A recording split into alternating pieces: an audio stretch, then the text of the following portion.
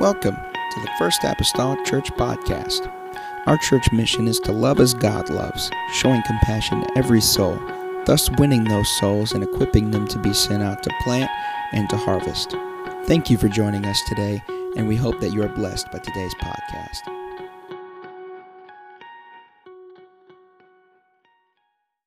Here this evening, the Bible says, "And the angel of the Lord found her by a fountain of water in the wilderness, by the fountain in the way to Shur.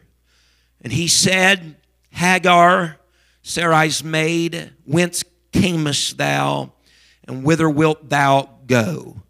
And she said, I flee from the face of my mistress Sarai." Verse number 13. "And she called the name of the Lord that spake unto her, Thou God seest me. For she said, Have I also here looked after him that seeth me?" For a little while tonight, with the help of the Holy Ghost, I want to minister this: God sees me. And I wanted to make that personal tonight. I could have called it God sees you. But if you ever go away from here and recall what it was, I wanted you to remember that God sees me. Now, I want you to help me when we pray here this evening. Every once in a while, I feel like the Lord lays something on my heart that goes beyond just preaching, but I believe enters a realm of a different classification that I would call ministry.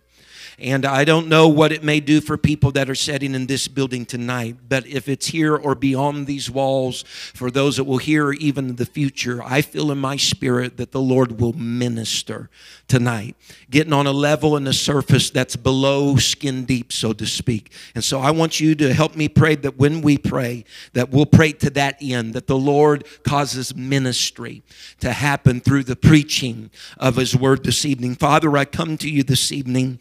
I pray, oh God, that you're able to help us, Lord, in this place tonight. I pray, oh God, that you're able to minister, Lord, to each and every mind, each and every heart, and each and every soul. God, I know, Lord, the things that you've had, Lord, me mull over in my mind for about a month now. God, concerning some of the things, Lord, that I am relaying here tonight, God, I pray, Lord, you bring it, Lord, to full fruition by the power of the Holy Ghost, Lord. A month, God, this has been seeping in my spirit. And I pray, oh God, I want to do, Lord Jesus, right and justly by what you've laid upon my spirit tonight. I pray, oh Lord, reach, Lord, into someone's life, someone's ear, someone's heart. Reach, Lord, beyond, Lord, the walls of this assembly, God, into the homes and families, God. Find them, I pray, oh Lord, tonight, and will not, Lord, forget to thank you, Lord, for ministering, God, to us through your word. In the lovely name of Jesus Christ that I pray. Hallelujah and amen. And the church say amen. Amen. You may be seated tonight. I don't want to fail to mention, we're so happy to have our guests with us tonight. Glad to have Rex back, and glad to have Jaden here, and glad to have the guests, amen, here tonight. Colton, amen. I'm so appreciative of all of them with us here this evening. God, someone just say that with me. Will you? God sees me. When we look at Genesis chapter 16 and the biblical story leading up to Genesis 16, most scholars, theologians, people that study the Bible deduce and agree that Hagar was acquired whenever Abram and Sarai, and I'll probably flip back and forth calling them Abraham and Sarah. Abram and Sarai was before their names were changed, but we typically know them as Abraham and Sarah. But Hagar was acquired when Abraham and Sarah went down, the Bible says, into Egypt. They had left the Ur of Chaldees as the Lord had prescribed for Abraham and his family. They had headed toward Canaan, and they had no sooner touched their feet in the land of Canaan that there was a gross famine in the land. And as a result of that, they went down into Egypt. And as they went down into Egypt, Abraham is having a conversation with Sarah. He says, when we go down into Egypt, he said, the people are going to look upon you. The Egyptians are going to look upon you. You're going to find favor in their eyes because you're a very beautiful woman. You're a very beautiful woman. As a matter of fact, the Bible says that she was very fair. And he says, as a result of that, if they know you to be my wife and I'm your husband, they'll just see me as an obstacle all in order to get to you. They'll just slay me. They'll kill me. He says, but if we go down into Egypt and you tell them that you are my sister, which she was, his half-sister, if you tell them that you are my sister, they'll see me as a brother to you, and they'll treat me well for your sake. They'll treat me well in such a way of trying to get to you, desiring you. They'll treat me in a good way. And so Sarah went down into Egypt under the guise of being Abraham's sister in order to protect her brother, or more intimately, in order to protect her husband. Again, she was very fair. She was a beautiful woman. The Bible, make no mistake about it, I've told you before, if the Bible said that someone was beautiful or fair, they had to be something else. I mean, the Lord isn't just going to waste words. They are very fair. And as a result of this, when they went down to Egypt, Pharaoh then, his eye was caught by this fairness of Sarah. And he had her brought into his house. He had her brought into his palace. And just as Abraham had thought, as a result of bringing Sarah into Pharaoh's house, then Abraham was treated very kindly. Abraham was treated and lavished with many goods and many riches. He was treated royally because he was there as the brother, if you will, unto Sarah. And he was being treated as a brother should be treated whenever one is interested in his sister, when somebody is interested in desiring his sister. However, the Bible speaks to us again that Sarah, of course, had a more intimate role. She was literally Abraham's wife. And as a result of this, the Lord knew the playing out of all these events. As a result of this, the Lord plagued the house of Pharaoh, because Pharaoh had taken another man's wife. And whenever Pharaoh learned of all the truth and the ins and outs of the matter of Sarah being both a half-sister and a wife to Abraham, the Bible says that Pharaoh says, you all just go and get out of here. He sent them on their way. He didn't want to have anything to do with that or with them, especially because of this plague that was brought upon his household. And according to some of the Jewish writings of the Midrash, they even say, amen, that Hagar was the daughter of King Pharaoh of Egypt. They even say that whenever Hagar saw the miracle which God performed for Sarah of bringing the plague upon the household of Pharaoh, amen, in order to save her from the hands of the Egyptian's king, that the Midrash tells us, these Jewish writings say, that Hagar spoke in herself and then said, it would be better to be a slave in Sarah's house than a princess in my own. And so there's a couple of narratives there, whether she was a slave before in Egypt and was still a slave unto Sarah, or whether she was the princess of Egypt and became the slave of Sarah. Nonetheless, what we know confidently, absolutely from Scripture is this, is that Hagar was an Egyptian. And whether she was a slave before she came into Sarah's household or not, after she came into Sarah's household, she did become a maid. She became what the Bible describes as a handmaid to Sarah, which in essence means this to you and I, that Hagar was a female slave of sorts unto Sarah. The Hebrew word that describes her initial slavery unto Sarah indicates that she was then a non-Jewish female slave. She was a slave according to the Hebrew word that would be expected to perform difficult tasks and menial tasks, some of the lower level of tasks. That particular word that indicates that she was a handmaid or slave is derived from a root word in the Hebrew that specifically refers to this position and this placement of being a slave as a extra appendage which is attached to something else. In other words, Hagar's role was the role of being like an extra appendage to an otherwise complete faculty of a family of Abraham and Sarah and their household. She's extra. In other words, she's not necessary. She's just supplementary. She's not essential. It's kind of like Hagar is kind of a you can take it or leave it type of individual. Hagar is. She's an option you can either have or you can discard. In many ways, Hagar just really didn't matter. See, being a slave, Hagar, as we would even know, even slavery throughout time, being a slave, Hagar had no say in what happened to her. She had no say in where she was sent. She had no say, particularly in the duties that were ascribed to her, that she was asked or even maybe told to do.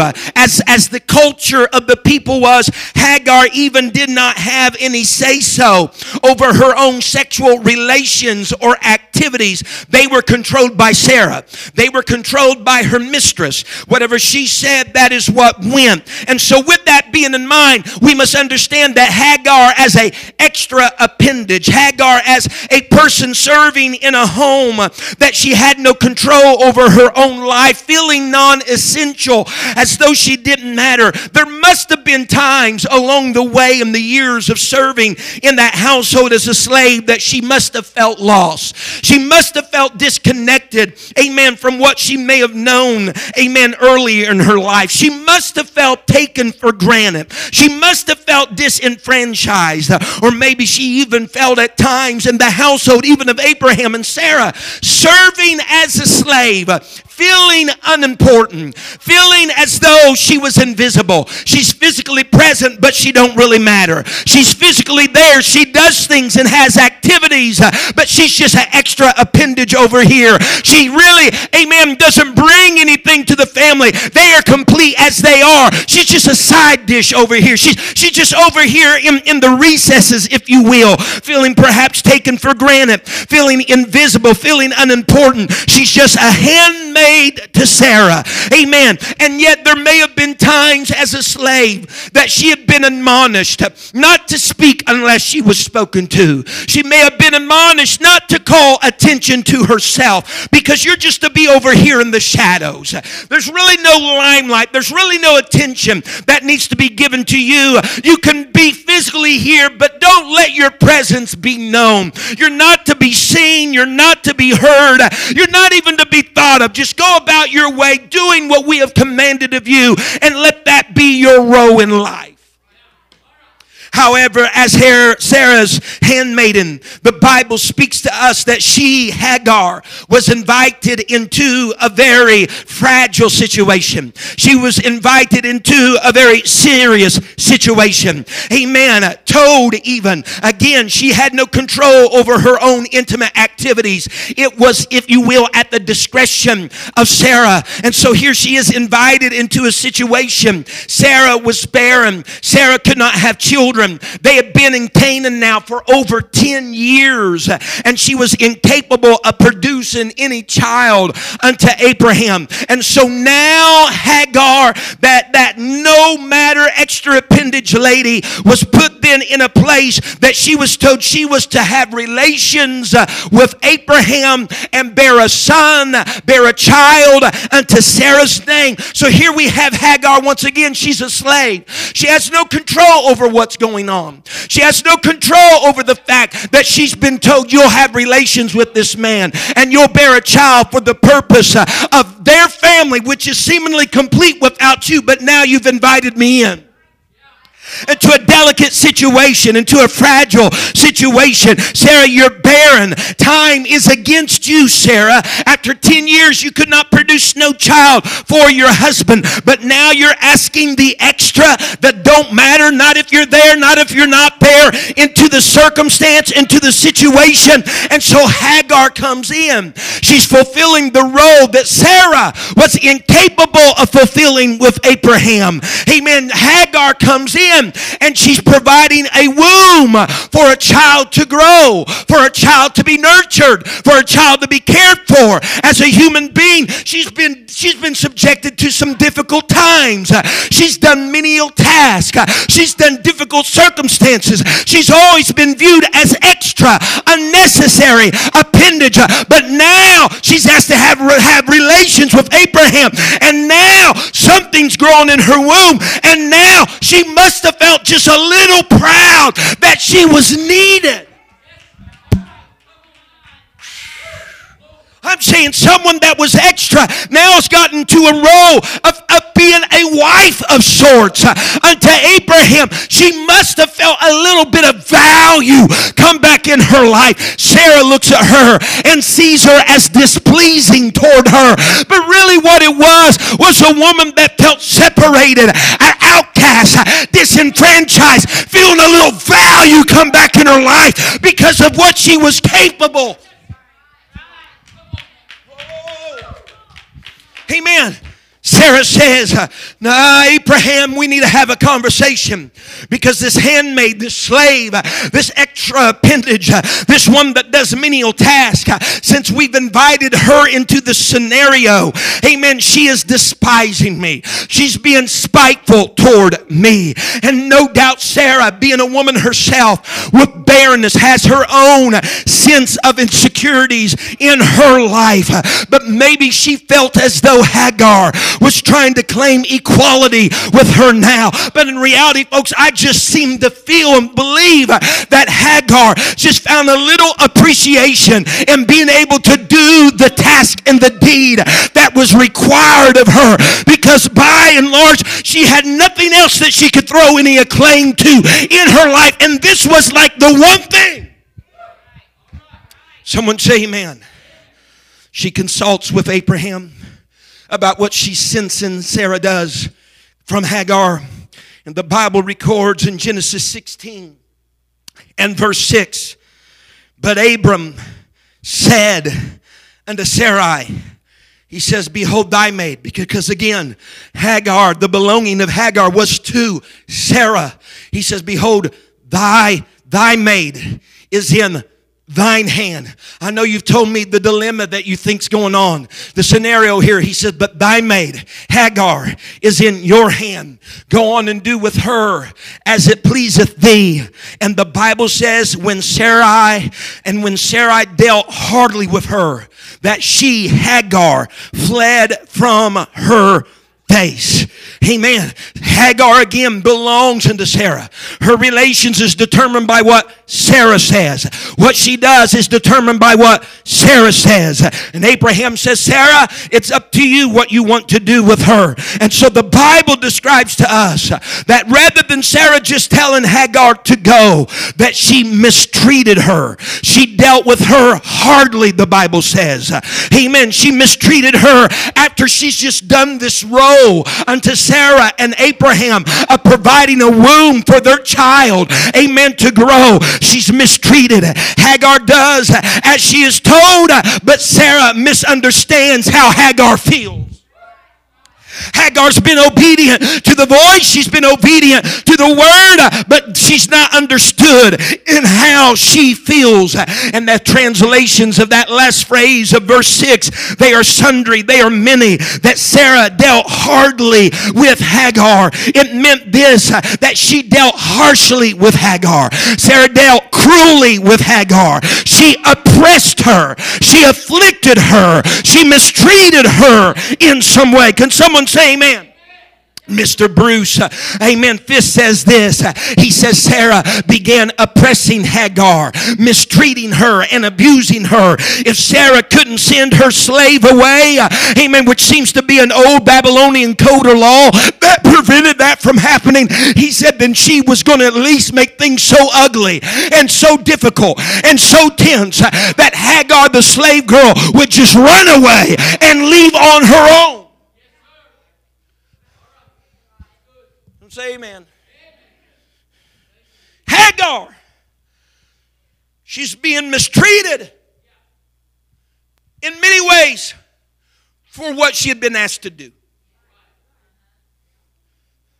She's probably a little disillusioned by her set of circumstances at this point. I've been a slave of Egypt, as one narrative may be, or a princess of Egypt, as another narrative may be. Nonetheless, I have been one or the other, and I have become a slave to another, Sarah. She has separated me. They have separated me from my native home. Egypt was home. They have separated me from my home. I've been separated from my family. I've come to live with them, to serve them, to be a slave to them. I don't have any personal possessions. I don't have anything that I can call my own. And now the one thing that I feel like maybe I have a little part ownership to and a little bit of responsibility for that's growing in my womb, they're looking at me and saying I'm despising them and I'm being spiteful because of this one thing that I think I might have a contribution to. Someone say amen. And so Hagar's life at this moment with that baby growing in her womb, note very well, ladies and gentlemen, her life becoming a slave to Abraham and Sarah. And what has happened now with a child in her womb? It is now irreversibly altered. Her future is looking bleak. Hagar, in many regards, ladies and gentlemen, is reaching a breaking point in her life. With all of this, the Bible says, with the mistreatment, the abuse, whatever harshly and cruelly means in all of those terms, with all of this, the Bible says that Hagar fled from Sarai into the wilderness of Shur. And the wilderness of Shur appears to be located just east of Egypt in the northern Sinai Peninsula. And so as Hagar runs into the wilderness of Shur and gets to this particular location, we understand that Hagar is turning her steps back toward her native land. Hagar is turning her steps back toward Egypt, the country that she had traveled. I'd done some reading on it. The country and the terrain that Hagar would have traveled would have been quite fearsome, having eroded hills, looking like just bare bones in an arid landscape. Amen. That was just constantly tormented by a constant wind that would blow across that desert. And here is a mother with child in her womb that's traveling across this path, going back to Egypt because she did not feel, amen, welcome in the house of Abraham and Sarah.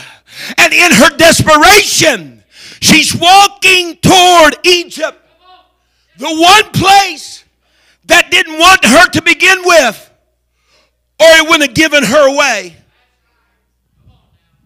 Or if you subscribe to the other narrative, she's going back to the place that she left as a princess, believing that servanthood in Abraham and Sarah's house would have been better than what she had.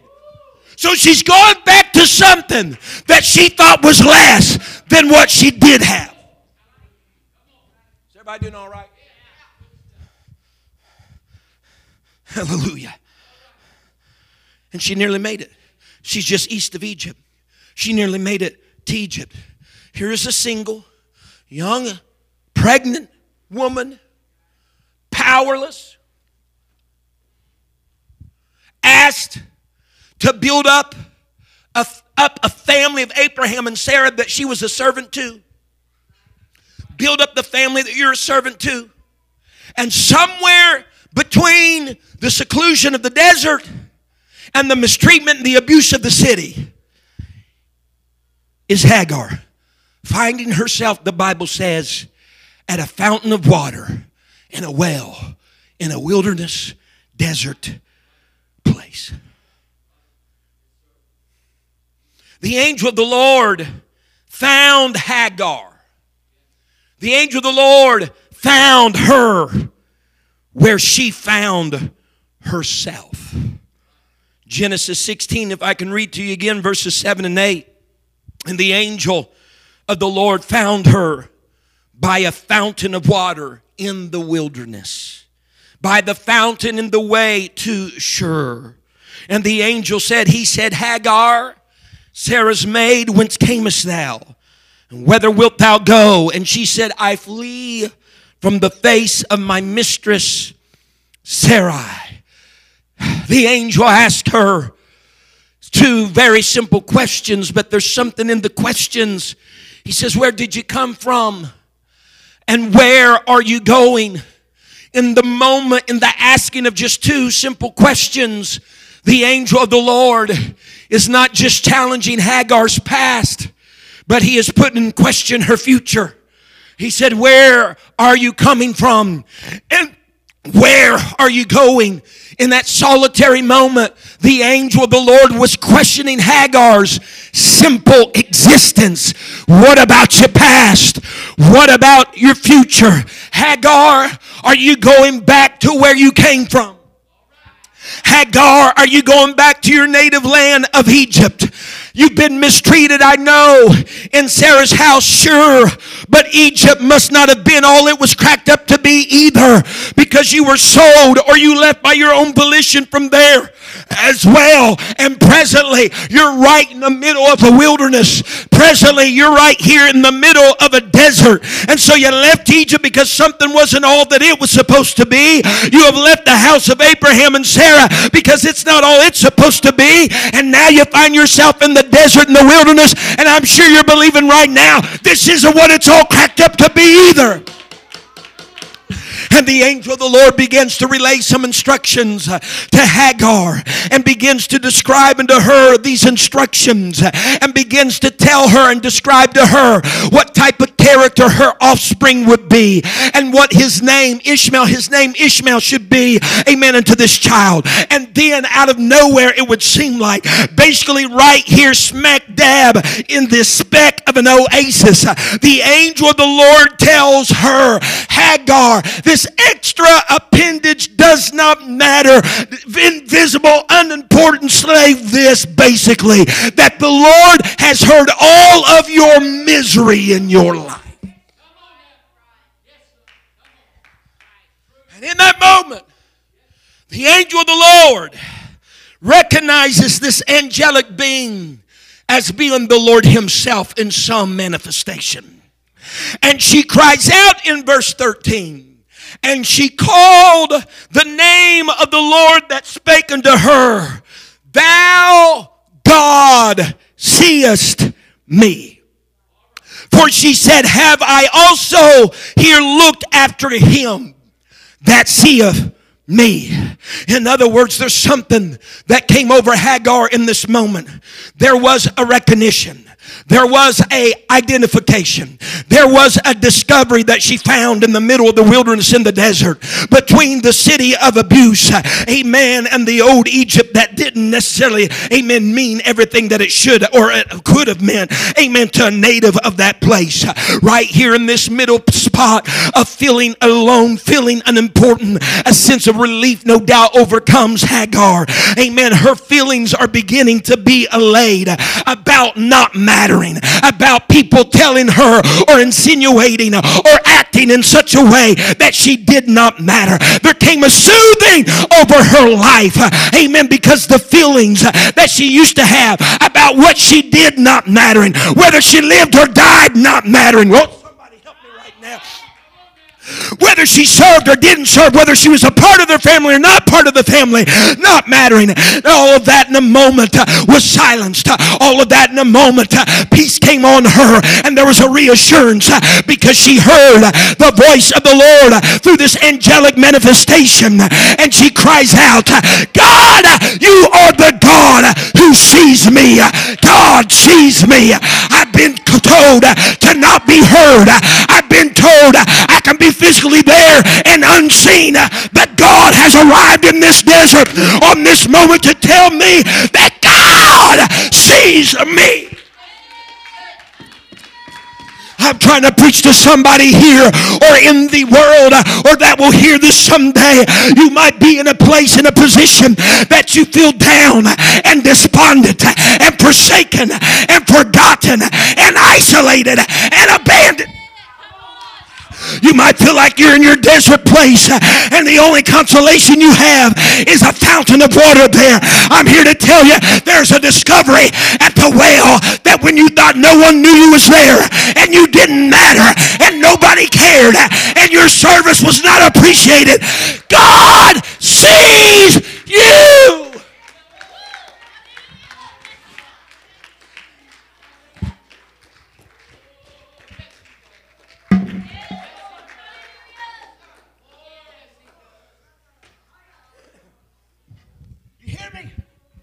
When the ideas are, it doesn't matter.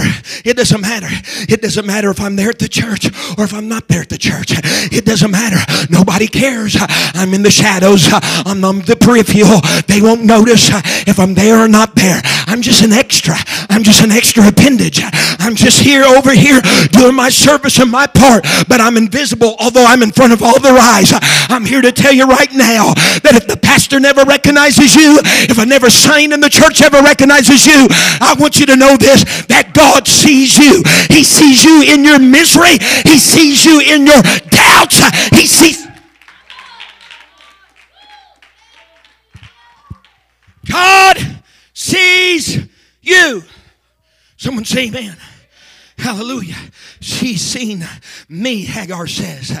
She suffered a lot of events in her life, all along her life's journey, by which most of which were out of her control.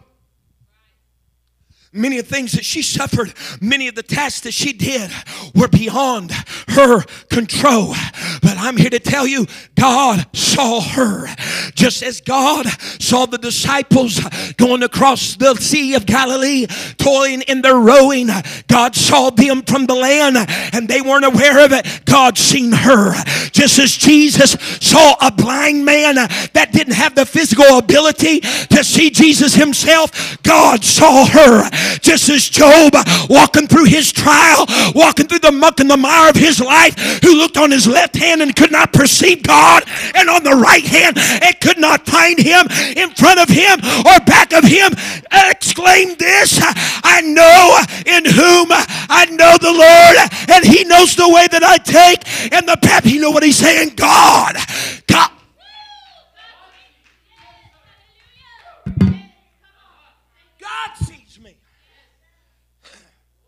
He sees the Nathaniels under their fig trees. He's seen the nation of Israel polluted in their own blood, as Isaiah describes. And the old song and biblical word says, his eye is upon the sparrow. God sees you. Someone say amen.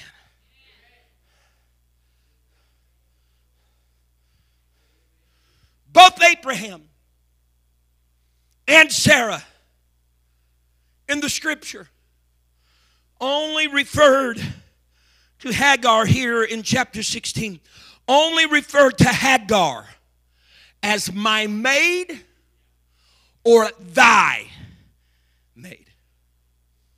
It's very impersonal, isn't it?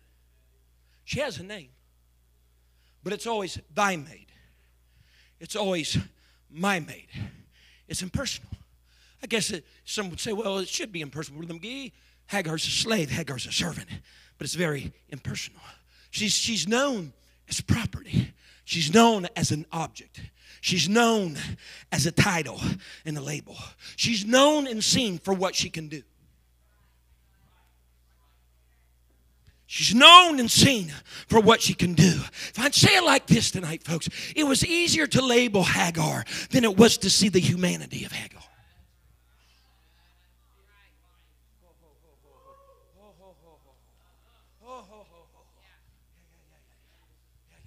There may be someone, I'm telling you, God has moved upon me for a month, seeping things into my spirit. I believe that there are people in the world, perhaps even in this church, hallelujah, that you are just seeing, it would seem, and the feelings and the thoughts enter in your mind for just what you can do. You're isolated, you're over in the shadows just for what you can do. Nobody can just see you for the humanity and the experience that your humanity is experiencing.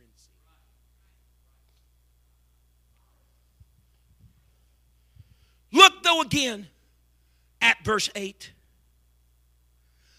When heaven addressed her, the Bible says, and he said, Hagar, Sarah's maid.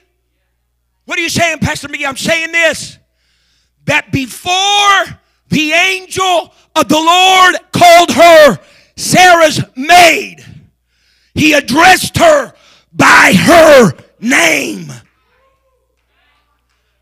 Someone say amen. Hagar. And I need to tell somebody tonight, in audience or in person online, that we serve a very personal God. God, you are not regulated or necessarily known by what you can do. You are not necessarily regulated by what society or the church would normally label you. But God sees you, and God knows you, and God understands your circumstances, and He sees your humanity, and He knows your name. Someone say amen. He will walk with you. He will talk with you. He will comfort you. He will counsel you. And no fire can burn you. And no battle can turn you. No mountain can stop you, because He knows your.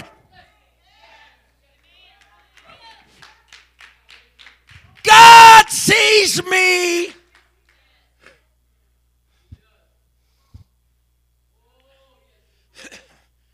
Someone say glory.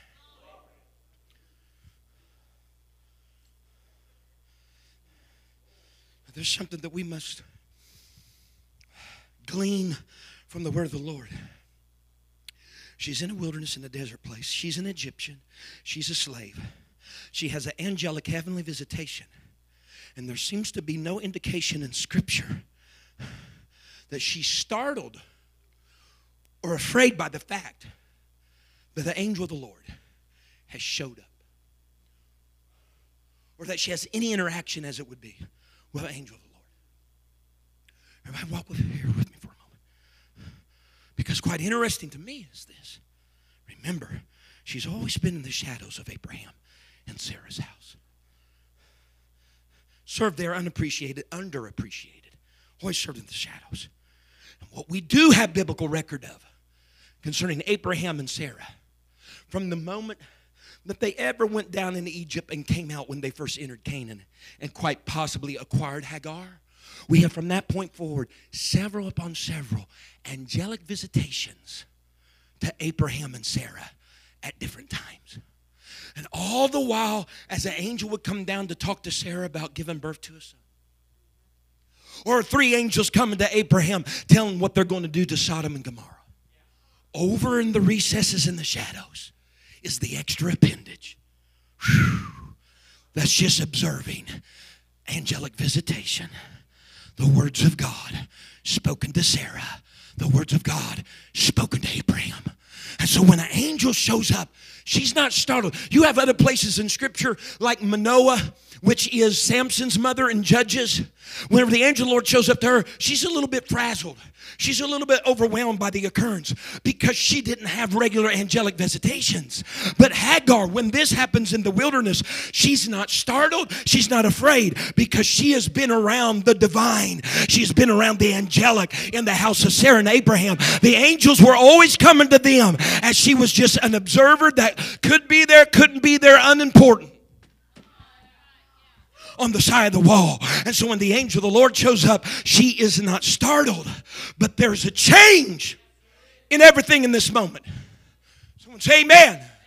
Because every other time she's observed angelic visitation, it was for somebody else.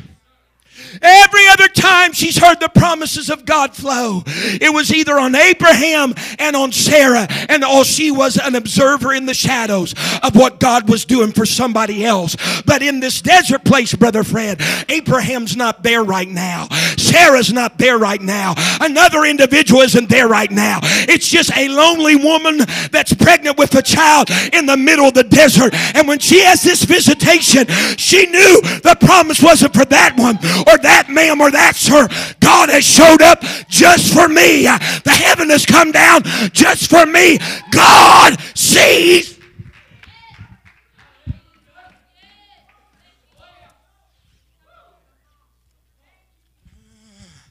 Someone say amen. They're always talking to Abraham, always talking to Sarah.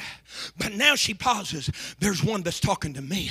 I'm usually observing. I'm usually in the shadows. I'm usually overhearing. But what this angel has to say is not for me to overhear. He wants me to hear plainly, face to face, that Hagar, this is for you. She's not afraid. She's not startled. But she's awed in the moment that in a desert wilderness place, God has come down, seen her plight, seen her condition, seen her circumstances. I hope you are, at this point, I hope you're grabbing a hold of. There's nothing else in this location that could compel God to come except this woman.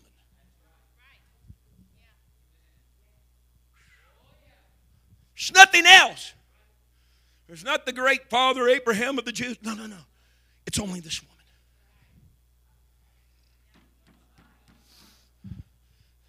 It's one thing to witness the spillover effect when he comes into a service and we're all gathered here. We testify, well, that's got to be because, that godly person over there, this one over here, and I'm just over in the recesses, kind of, the fire was built, I'm participating in it, but I really have nothing to do with it. I'm just, being able to enjoy what's taking place because of somebody else. But there's nothing else that's compelled this visitation except this, what would be considered in her own mind, unimportant attachment. Menial servant girl who's misunderstood even for having a little bit of hope because she finally felt like she made a contribution what was truly hers.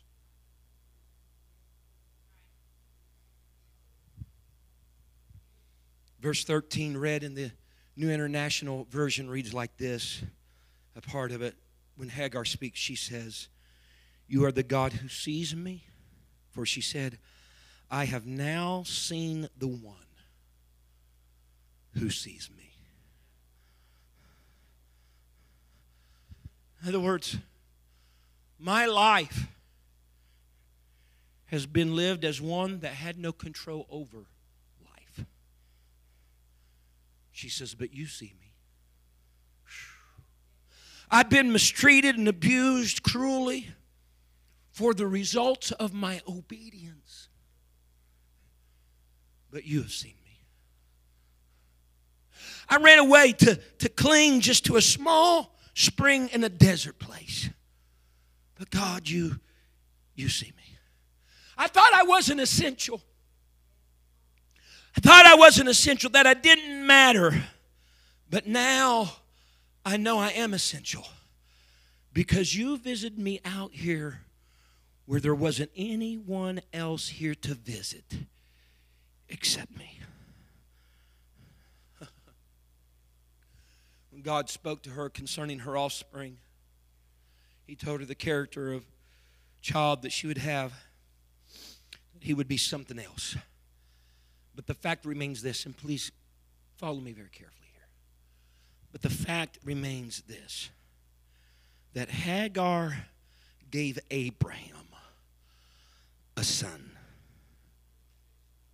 Listen to me now. And you cannot give something you do not own or have. Whew. What are you saying, Brother McGee? I'm saying this. A slave girl gave. She owns nothing. All her life, or at least part of her life, she's the one that's been owned. She owns nothing. She has been considered a possession herself. But in this moment, she will give something. How in the world can a slave girl give? Because God sees. Whew. Because God sees her. Do you know the descendants of Ishmael were many? Listen to me. They were many.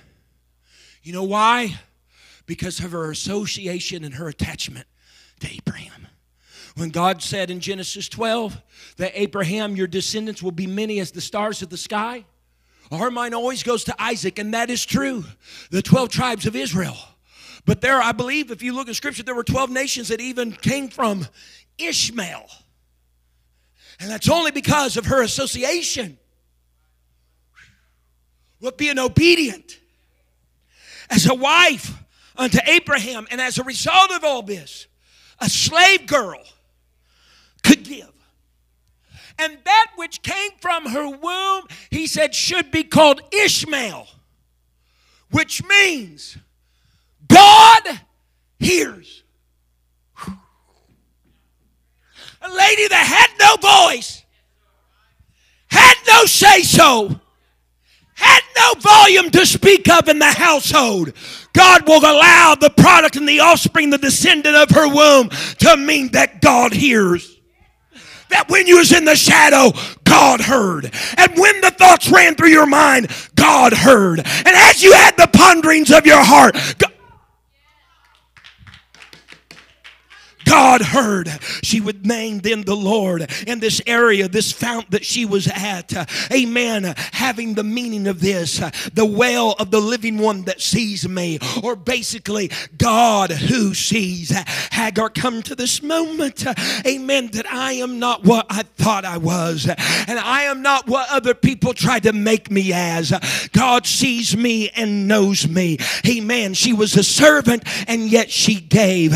Can I tell you here this evening that we read the scripture of the word that is really just one story from beginning and end. It is the story of redemption. It is the story of how God came down in the form of the man Jesus Christ, and how Jesus Christ in his earthly time upon this earth was a servant. Can I tell you that in many similarities, like Hagar, he was at the mercy of the people. Like Hagar, he was in circumstances that his humanity had no control over. Like Hagar, they had stripped him of his dignity, had stripped him of his worth, they had stripped him of his clothes, they had afflicted him and abused him and mistreated him harshly. The Bible says that his visage was marred more than any other earthly man. The Bible says that this poor, amen, boy born in a manger in Bethlehem gave the only thing that someone of his status could give, and that was life. Just like Hagar. Hagar gave life to the family of Abraham and Sarah, but God through Christ Jesus gave his only begotten son, and that life was a ransom for every single one of us. And although Jesus, his humanity, felt forsaken on the cross, God saw him just as God saw Hagar, just as God sees you.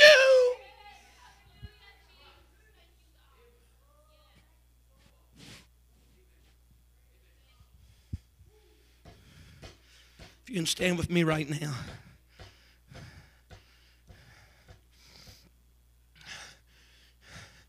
And I'm desiring to convey here tonight with the help of the Holy Ghost is that just like Hagar, we must come to terms and we must realize that heaven doesn't just come down and heaven just doesn't stoop for those that you may classify as super spiritual, for just the Abrahams and the Sarahs. No, heaven descends, hears, and sees the Hagars too.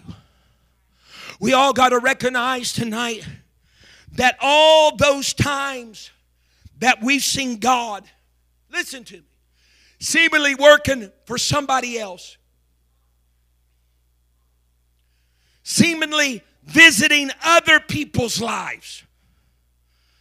And all of these times we must recognize that he also works in our lives just the same. He sees us. And when you don't feel like you have anything to offer, you don't feel like you have anything to give, because you feel like life has stripped it all away from you. Right? Life has stripped it all away from you. I'm telling you this, you can still give life. Particularly your own, yes. But even if you have any say-so of the lives of those that are under your care, you're not just in the shadows. You're not unseen. You're not unheard of, even though it may profoundly feel that way. God sees you. We close our eyes all across this sanctuary tonight. I've asked Brother Alex to sing and play a particular song here tonight. One that some may have heard. It's never been sung in this sanctuary before. It's called Yours to Hold. It's basically just a storyline of someone that's going through a very difficult and a hard time. And a conversation that God is having in the heavenlies as He's seeing the difficulty of this person's trial and hard time. He's basically telling them, I'm yours to hold. Problems that they're going through, the difficulty, the insecurity, the invisibility that they feel like they are, He's telling them, I'm yours to hold. He basically lets them know. He says, I'm there and I'm here just waiting to be realized by you. And when you're ready, I want you to know that I'm here. Why? Because He's a God that sees us. Even the Hagars. Keep your eyes closed tonight. These altars are open. If as he sings, you can listen to the lyrics. I don't know if the lyrics are going to be on the screen or not. They will be if you want to see them, to know exactly what is being said. But I'm praying tonight that if this has somehow touched the core of your spirit in any way, that you would come to the Lord and just exclaim to Him, I see the one. Thank you for listening. If you would like more information about our services and activities, you can find us on Facebook, Instagram, and Twitter with the username FACMC. Again, that's FACMC. Thank you, and have a blessed day.